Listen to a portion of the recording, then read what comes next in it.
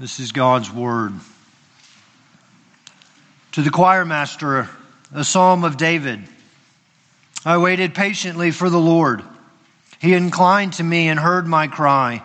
He drew me up from the pit of destruction, out of the miry bog, and set my feet upon a rock, making my steps secure. He put a new song in my mouth, a song of praise to our God. Many will see and fear and put their trust in the Lord. Blessed is the man who makes the Lord his trust, who does not turn to the proud, to those who go astray after a lie. You have multiplied, O Lord my God, your wondrous deeds and your thoughts toward us. None can compare with you. I will proclaim and tell of them, yet they are more than can be told. In sacrifice and offering you have not delighted, but you have given me an open ear.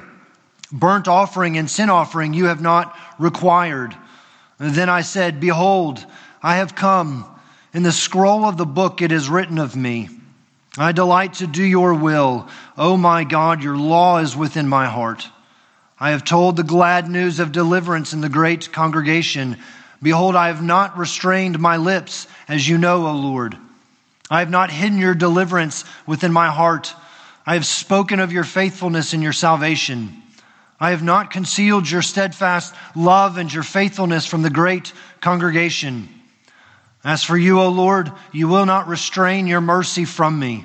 Your steadfast love and your faithfulness will ever preserve me. For evils have encompassed me beyond number.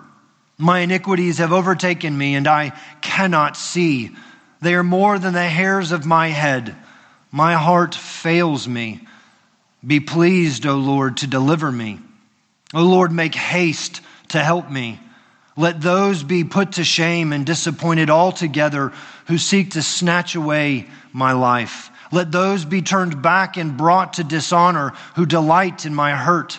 Let those be appalled because of their shame who say to me, Aha, aha. But may all who seek you rejoice and be glad in you. May those who love your salvation say continually, Great is the Lord. As for me, I am poor and needy, but the Lord takes thought for me. You are my help and my deliverer. Do not delay, O my God. The grass withers and the flowers fade, but the word of our God shall stand forever and ever. Let's pray together. Our great God and Father, we ask now, O Lord, that you would speak, for your servants are listening. And we ask it in Jesus' name. Amen. You may be seated. Perhaps if you've been with us the last several weeks, and we've obviously been in the Psalms for quite some time, but the last few Psalms, if you heard some kind of similarity as you were listening, that sounds familiar. That idea of waiting, of deliverance. Where have I heard that before? One might argue that this is perhaps a summary of what has taken place in Psalm 38 and 39. Perhaps even an answer to what we talked about in Psalm 37. David, he's been surrounded by enemies, by sin. And he's looking for deliverance. That's what he asks for. God, be merciful to me. Deliver me. Maybe you know something of what David is saying. He begins by saying, I waited patiently, O Lord. Maybe that's your thoughts this night. God, I've waited. I've brought my circumstance to you.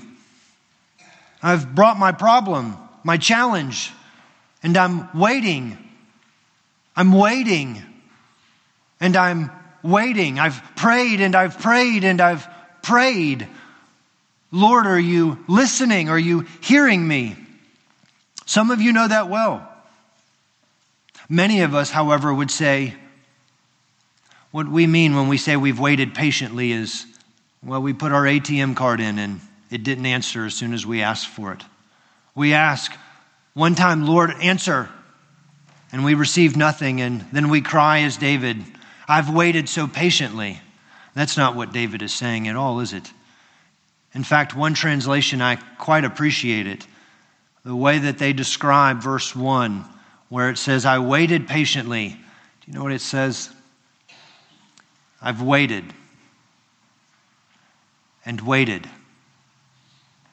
and waited. That's what David is saying, isn't he? I've had some problems. Sin, we don't actually know what the issue is. He's been in trouble. Maybe it is his sin. Maybe he's surrounded by enemies who are preparing to overtake him now. Maybe he's physically sick. Or perhaps it's a combination of all of it. Maybe there's internal, maybe there's external, or maybe it's both. But David is saying, my life is on the line and I'm waiting, O Lord. Deliver me. Draw near and come and help me. It's a profound truth for us, isn't it? Because it's so instructional. Because what David has been saying from Psalm 37 over and over and over again, almost as though he's at the climax. He's on the mountaintop. And he's saying, I've waited again. I've waited for you, oh God, as though there's nothing else I can run to. I'm in trouble, and where am I to turn? But to you, O Lord. Who else could help me? Who else would I go to for deliverance? And so I think what we see with David is he is waiting in faith. And he offers to us some quite clear instructions and principles. How are you and I to wait in faith? We'll look at a few of them this evening. My family, we've recently done this. By recent, I think we began it when we arrived here in Smyrna. We have a family book of sayings. Not as though they're really deep theological sayings. Actually, none of them are. Really what it comes down to is our children say things and we go, we need to be able to remember those later in life because that's going to help them understand what it was like to parent them. On one occasion, one of our children was asking for something and I said no. And they obviously were not in agreement with my no. And so they were letting me know that, well, I'm not doing what I said I would do. And I said, I don't think you remember. To which my child responded, you have a terrible remembery. And I thought, what? Please help me understand. And just a few moments later, we brought some light to that situation. And the same child, in fact, what I appreciated, he goes, Dad, my brain, it's like a lost and found.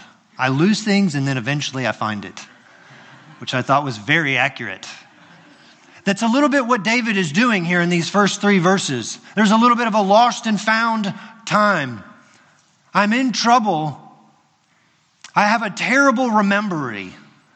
I need to remember, God, what have you done? What has been my experience up to now with the Lord? And he's recalling something of God's great deliverance in his past. One of the principles of what it means to wait in faith is to wait by remembering. Who is God and what is he actually like? Your life can testify to those things. Recall what he has done. And so David is saying, I was in a terrible situation. My life was on the line. We don't know what it was. We don't know what it is. But it's darkness. It's heavy. In fact, actually in verse 12, he goes as far as to say, I cannot even see. I'm losing my life. My heart is failing me. That's where I've been. And yet there's something there. It's hard. It's scary. It's a place of despair, often. It's lonely. Perhaps you've received many of threats. And David is saying, yes, I remember. I was in that pit of destruction. And so he's over and over going to the Lord. and prayer. And almost as though David understands it, out of nowhere, God delivers him. God shows up and does something in the life of David. And I think that there is something quite profound there for you and for me. What David is doing in remembering the work of God or recalling to mind later is that God is truly sovereign. He is, in fact, in control. And isn't that what you and I learn as we remember our past? When we consider the circumstances that we have found ourselves in, not knowing how we will make it till tomorrow, and yet it comes. And then the next day, and then the next day. And all of a sudden you're wondering, how has this turned out? And David is saying it's because God, in fact, is in charge. He is sovereign and He is good. You and I we are sinners. And we live in a fallen world. Sometimes we experience hardship because of our sin. Sometimes we experience hardship because we live in a state of a fallen world. And there are hard things going around in life. And that's exactly what David is saying here. Part of what it means to remember or waiting in faith is to understand what faith is doing. Faith is recognizing that it's not about trying to rid your life of troubles. In fact, actually, what David might be saying is trouble is a part of the normal Christian life. Faith isn't trying to rid it, it's trying to work in the midst of it. And so David is saying, I've waited, and I've waited. God is my help and my deliverer. And do you know what's beautiful about that? What's beautiful about us not knowing exactly what David is saying is you and I can't read Psalm 40 and go, you see, David, you don't understand my life. You see, if David would have told us I had to wait and it was because I was experiencing this particular sin or this particular difficulty, we could have said to David, oh, well, that was what you should do if that is what is going on in your life. But when he doesn't tell you what's going on, we are to then look at the scriptures and say, what is the high principle? We trust in the Lord. We remember what God has done. We understand that God truly is a deliverer. And so David is saying to us, what did God do for me? He took me out of this miry bog and He put my feet on a strong rock. What was uncertain in my life became certain. And no, I don't think David is saying I had a shaky and uncertain circumstance and now I have a certain circumstance. No, I think he's saying my circumstances were in fact very uncertain, but God showed me who He is always certain. The image of a rock. What does Jesus say? Build your life on the rock. What is David suggesting to us? When God delivers us, it's not so much that He gives you a certain circumstance. What He gives you is a certain truth. I'm good. I'm God. I'm sovereign. You can remember that. And do you see where it leads David? It leads him to song. Now, why do I have to keep preaching about song? Because I'm terrible at singing. But isn't it a powerful truth? That David is saying, when you understand who God is and what God does, you must be a singing Christian. You cannot be a silent person. And he demonstrates the beauty of song, doesn't he? The song that comes into your heart and proceeds from your mouth isn't just meant to draw your affections. What does he say? He put a new song in my mouth, a song of praise to our God. Many will see and fear. Do you sing so the rest can hear and see the Lord? What God is doing in your life, sing it out, he says. Many will see and fear. Oh, I hope I sing that way. I hope I live that way. I hope you live that way. There is no such thing. I've said it before. Dr. Ferguson is the one who brought it to my attention. There's no whisper of song in heaven. There's only shouts of praise. That's what we are meant to do. When we remember the work of our God, we don't sing with a somber face and a soft voice. We sing it loud because we remember what he's done. How else do we understand waiting in faith? We don't just wait by remembering, we wait by trusting. David says, "Blessed is the man who makes the Lord his trust." David waits in faith, and he does so by what? He says, "I trust in the Lord." A simple statement, and yet a very foundational one. And what is he suggesting? David waits because David's faith ultimately understands, I'm not the one in control. I'm not in charge. God is in charge. Therefore, he is my master, and I trust him because of it. You know, in our house, we've had to develop a new phrase. Maybe you have something similar. When our children want something, they know that they need to ask for it. And normally, we would like them to just go once, "Daddy, can I have something?" It never works that way. Mama, mama, mama, mama. It doesn't matter how long you ignore it. It's just going to continue and continue. And, I'm the worst at it because I normally say what? "Give me a minute." I have a very literal child who puts a stopwatch on and counts me out. And so we've had to say, "Wait a patient minute."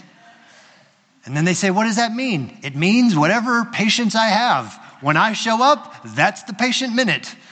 But we've had to suggest, wait a patient minute. Why? Because I'm the one in control at that moment. I'm the one in charge. You need to wait and trust me. I'm coming.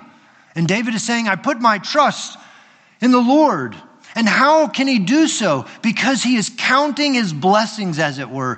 Over and over and over again, he's counting the work of God in his life. He's seeing what God has done. It's part of remembering and part of acknowledging this is who God truly is all the time. He puts his trust in the Lord. He recognizes God is in charge. And what a great blessing when we begin to count our blessings, isn't it? God has done this for me. He's done that for me. He continues to do this for me. Do you see what's happening with David as he's now shifting in this psalm?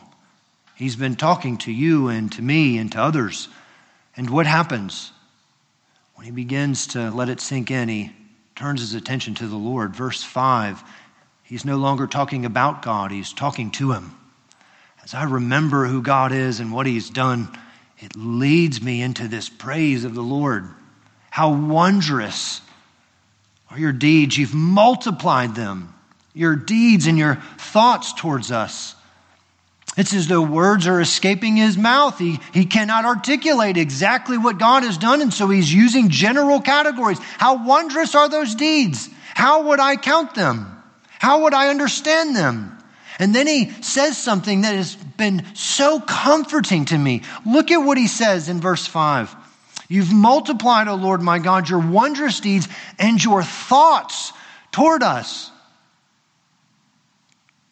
God thinks of you. Do not discredit what David is saying here. God thinks of you. He thinks about you. If you're married, you would think that your spouse thinks about you. If you have children, you think about them. If you're dating, you're thinking about them.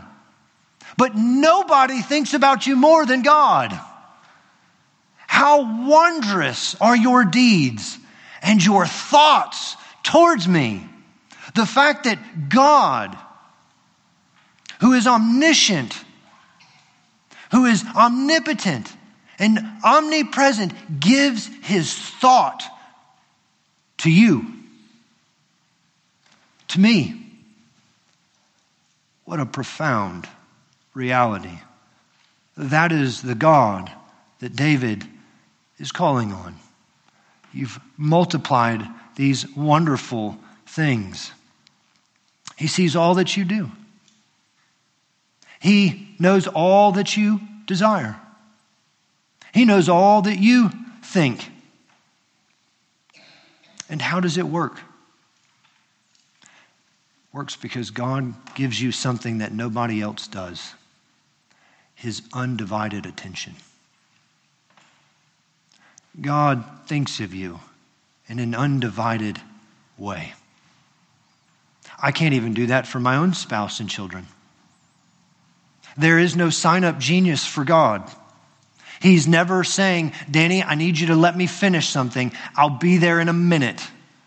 He gives you his undivided attention, and he does it for every one of his children at all times and at all places. He is always giving thought to you, the one who rules and reigns and who has created you. Keeps space in his thoughts for you. How do we wait in faith? We remember what God has done, and we wait by trusting him. We can trust this God. And he is learning to trust him because he's counting the blessings. God has done this, he said that, and he's done this. He said that, and he's done this, and over and over and over. And so David says, you can trust him. And there's blessing for those who do. How do we wait in faith? We remember who God is and what he is like, and we trust him. But there are other principles that I think David is bringing out. We also wait by obeying. Now that might sound a little bit unique. How do we wait in faith? Part of our waiting in faith is obedience. We wait in an active manner. We trust in him by doing what he says. Did you see what David was saying in verses 6 through 8? In sacrifice and offering you have not delighted, but you have given me an open ear. Burnt offering and sin offering you have not required. Then I said, behold, I have come. In the scroll of the book it is written of me. I delight to do your will, O my God. Your law is within my heart. It's as though David is considering this question. God, what are you teaching me? What am I to learn from what has been going on and what will go on? What has happened? How are you instructing me? And if you heard those verses and you thought, those verses sound mildly familiar, and they should, because David is quoting from something he most likely already understood from 1 Samuel 15. What's going on in 1 Samuel 15? It's that story when Samuel tells Saul, I want you to wait on me, but God has given you a mission. I want you to destroy Amalek. And that is a city and a people. I want you to put people in possession, all of it, to destruction. And Saul says, okay. And he goes out, and what does Saul do? He puts the city to destruction. He saves the king, and he saves the greatest of the calves, the lambs, the oxen, the sheep, and all that was good. And so God tells Samuel, Saul has disobeyed. I'm angry with him is in fact what God tells Samuel. And then you can read of Samuel's response. He cries throughout the night. And in the morning he heads to where Saul is. What has Saul done up to this point? Actually, he built an altar to himself, a statute. And Samuel finds him. And Saul says to Samuel, blessed be you to the Lord. I have performed the commandment of the Lord. That was Saul's response. To which Samuel responds, well, then why do I hear the bleating of sheep in my ear? And Saul says, well, the people, they spared the best because we wanted to sacrifice to the Lord. But we devoted everything else to destruction. We destroyed everything else. So Samuel says to Saul, why did you not obey? Why did you not do what God told you to do? And Saul says something I find quite interesting. He says, I did. I brought Agag, who is the king, but the people spared the possessions. You see, he's not only blame shifting, he hasn't even gotten the point. Perhaps the people really did spare the possessions. Number one, Saul's the leader, and that was on him. Number two, Saul was told to destroy the king. He hasn't gotten it yet. He still hasn't obeyed. And that is when Samuel says, has the Lord as great delight in burnt offerings and sacrifices as in obeying the voice of the Lord? Behold, to obey is better than sacrifice, and to listen than the fat of rams. What is Samuel in a summary statement saying to Saul? God wants you. He wants your obedience. He wants all of you. And David is picking up the same language. What is God doing in my life? What has he been doing? What can I presume he will do? God wants all of me. He wants my heart. He wants my desires. He wants my pleasures.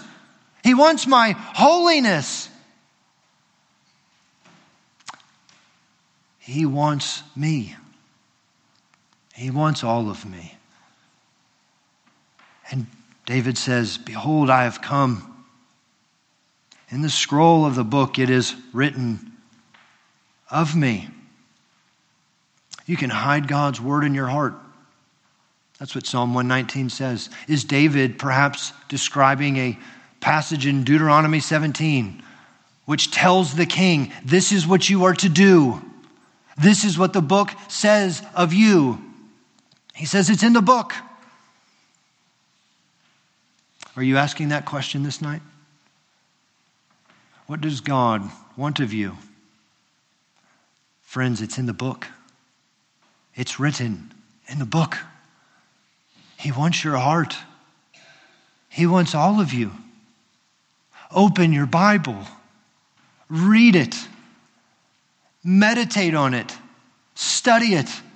Memorize it. Pray it. Do whatever you can. Jeremiah says, I ate your word, and in it became my delight. God wants all of you. He wants every bit of you. David seems to be saying, I learned where Saul messed up. My obedience is a sign.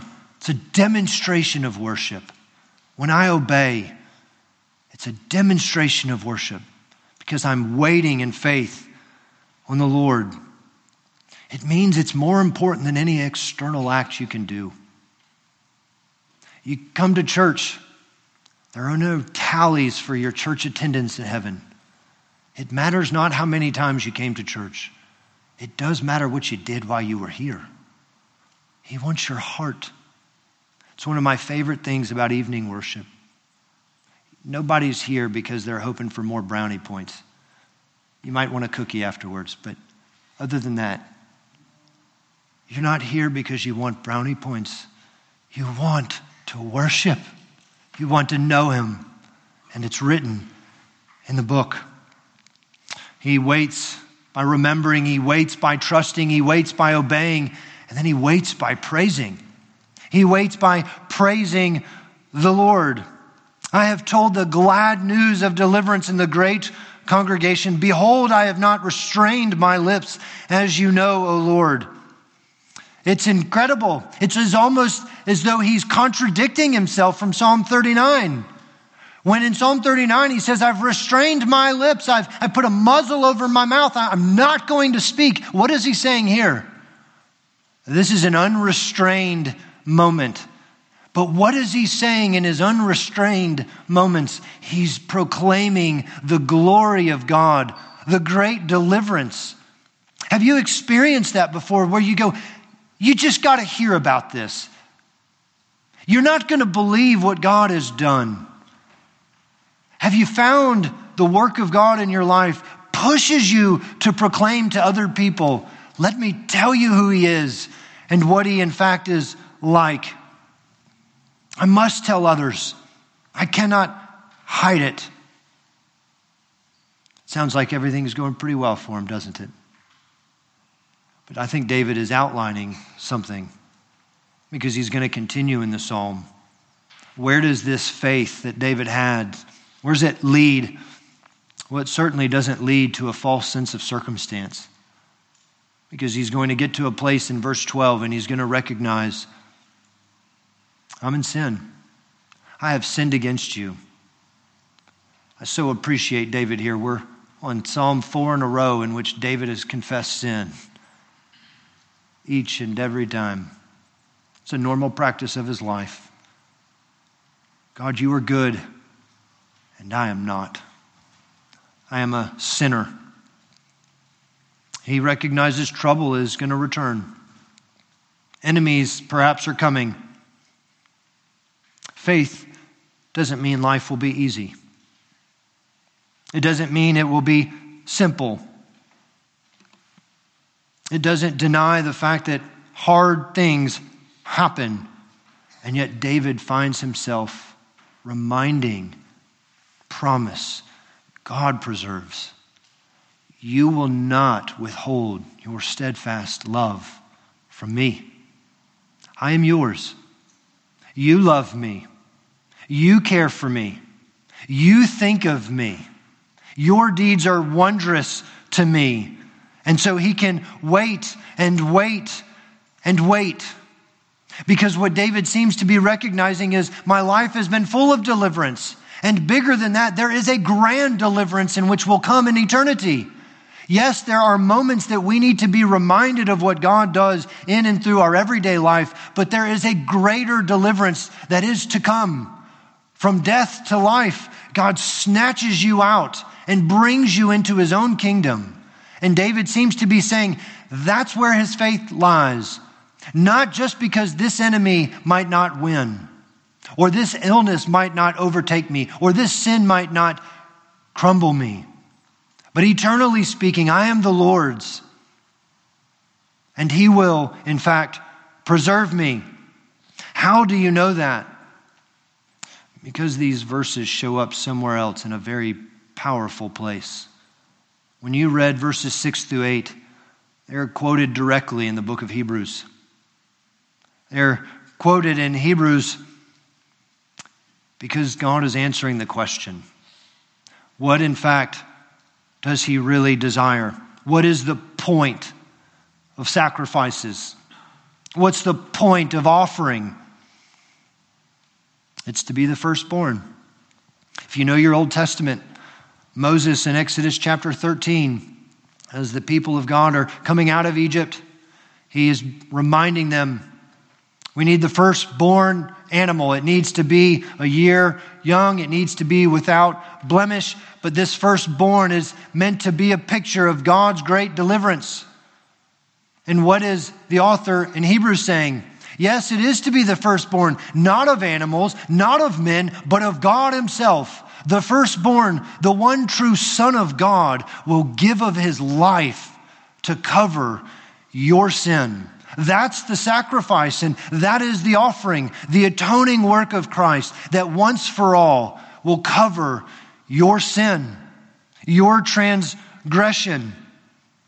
And so David can say with great confidence, I'm not going to hide my sin. I have no reason to. It's been covered. Not only am I not going to hide my sin, I'm also not going to hide my deliverance. Because my sin is covered and my deliverance is granted, I'm going to tell them all. And so over and over, he's telling the great congregation, let me tell you who God is like. He forgives sin and he takes you out of the pit and he puts you on a rock and he makes your steps secure. And if you're wondering this night, how do you praise him? He tells you, you say it over and over until you mean it. Great is the Lord. You keep saying it until it is sunk deep in your soul to understand this is what faith really means. You trust not in your work. You trust in Christ. Now, what does that mean for you tomorrow? There's an incredible picture that David begins with. I want to draw your attention to it. In verse 1, he says, I waited patiently for the Lord. He inclined to me and heard my cry. The Hebrew there, for when he says he inclined to me, it's meant to provide a word picture. It means that God knelt down. He got right down on your level. Parents, you know that, don't you? Your child hurts themselves. And what do? You run in and you get down on their eye level. And you say, it's okay. Mama's here. Daddy's here. What is David saying about God? He didn't look down from heaven and speak to you. He came down. He got right on your eye level. And he said, I hear you. I hear your cry. And Daddy's here. And you can call him Abba, Father. That's the God in which you pray to. What does it mean for you tomorrow? You can say, no matter what your circumstance, I'm waiting patiently. And my God kneels down. He gets right at my eye level and says, Daddy's here. I hear you. I know your cry. So cast your burdens on him because he cares for you. What else does David say? God wants all of you. He wants every little bit of you. Even the part in which you just said, I'm not sure. Yep, he wants that too. He wants all of you. You know, the Septuagint, the Greek translation of the Old Testament, where you saw the picture of, he says he's given me an open ear. The Greek translation there is a body he has prepared. That's the translation you'll read in Hebrews. It's why we come into worship. We want a Christ-centered worship. We wait in faith by worshiping, by recognizing this life isn't about me. It's not about my desires, it's about the Lord. And so I bring my desires to the Lord. You see, faith in fact is powerless. Faith does nothing for you, but the object of your faith does a great deal. It's why you can have little faith, but if the object of your faith is strong, you can see great things happen. You don't need to be one who says, I'm just a man full of great faith. You can be struggling in faith, crawling into this place in faith, and know that the object, that is God himself, can do anything. There is nothing, in fact, too hard for him. You see, it's not an issue of faith, of will you have faith. It's what you put it in. You're going to put your faith in man. You're going to put your faith in your work. You're going to put your faith in your efforts.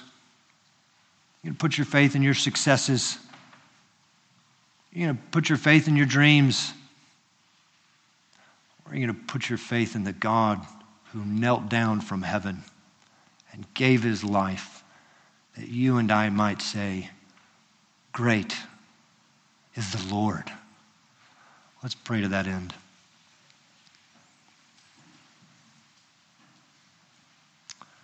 Our God and our Father, we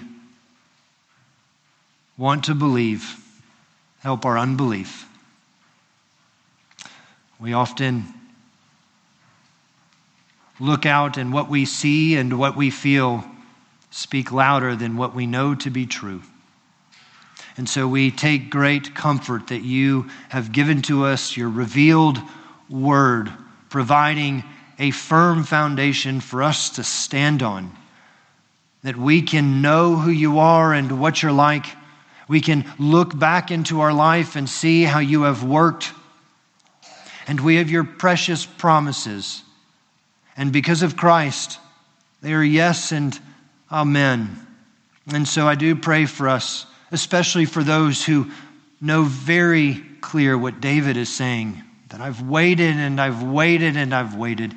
Help us, O Lord, to wait in faith by remembering, by trusting, by obeying, by praising, that what might be said to us as our faith is in Christ alone.